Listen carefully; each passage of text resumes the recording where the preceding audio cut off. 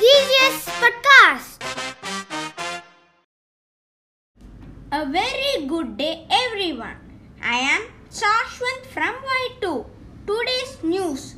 Chinese President Xi Jinping yet to confirm presence at G20 summit in Delhi.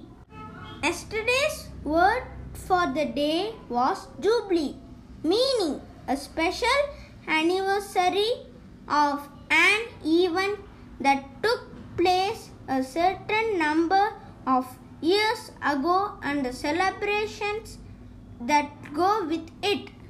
Today's word for the day is kudos, spelled as Kudos. Thank you.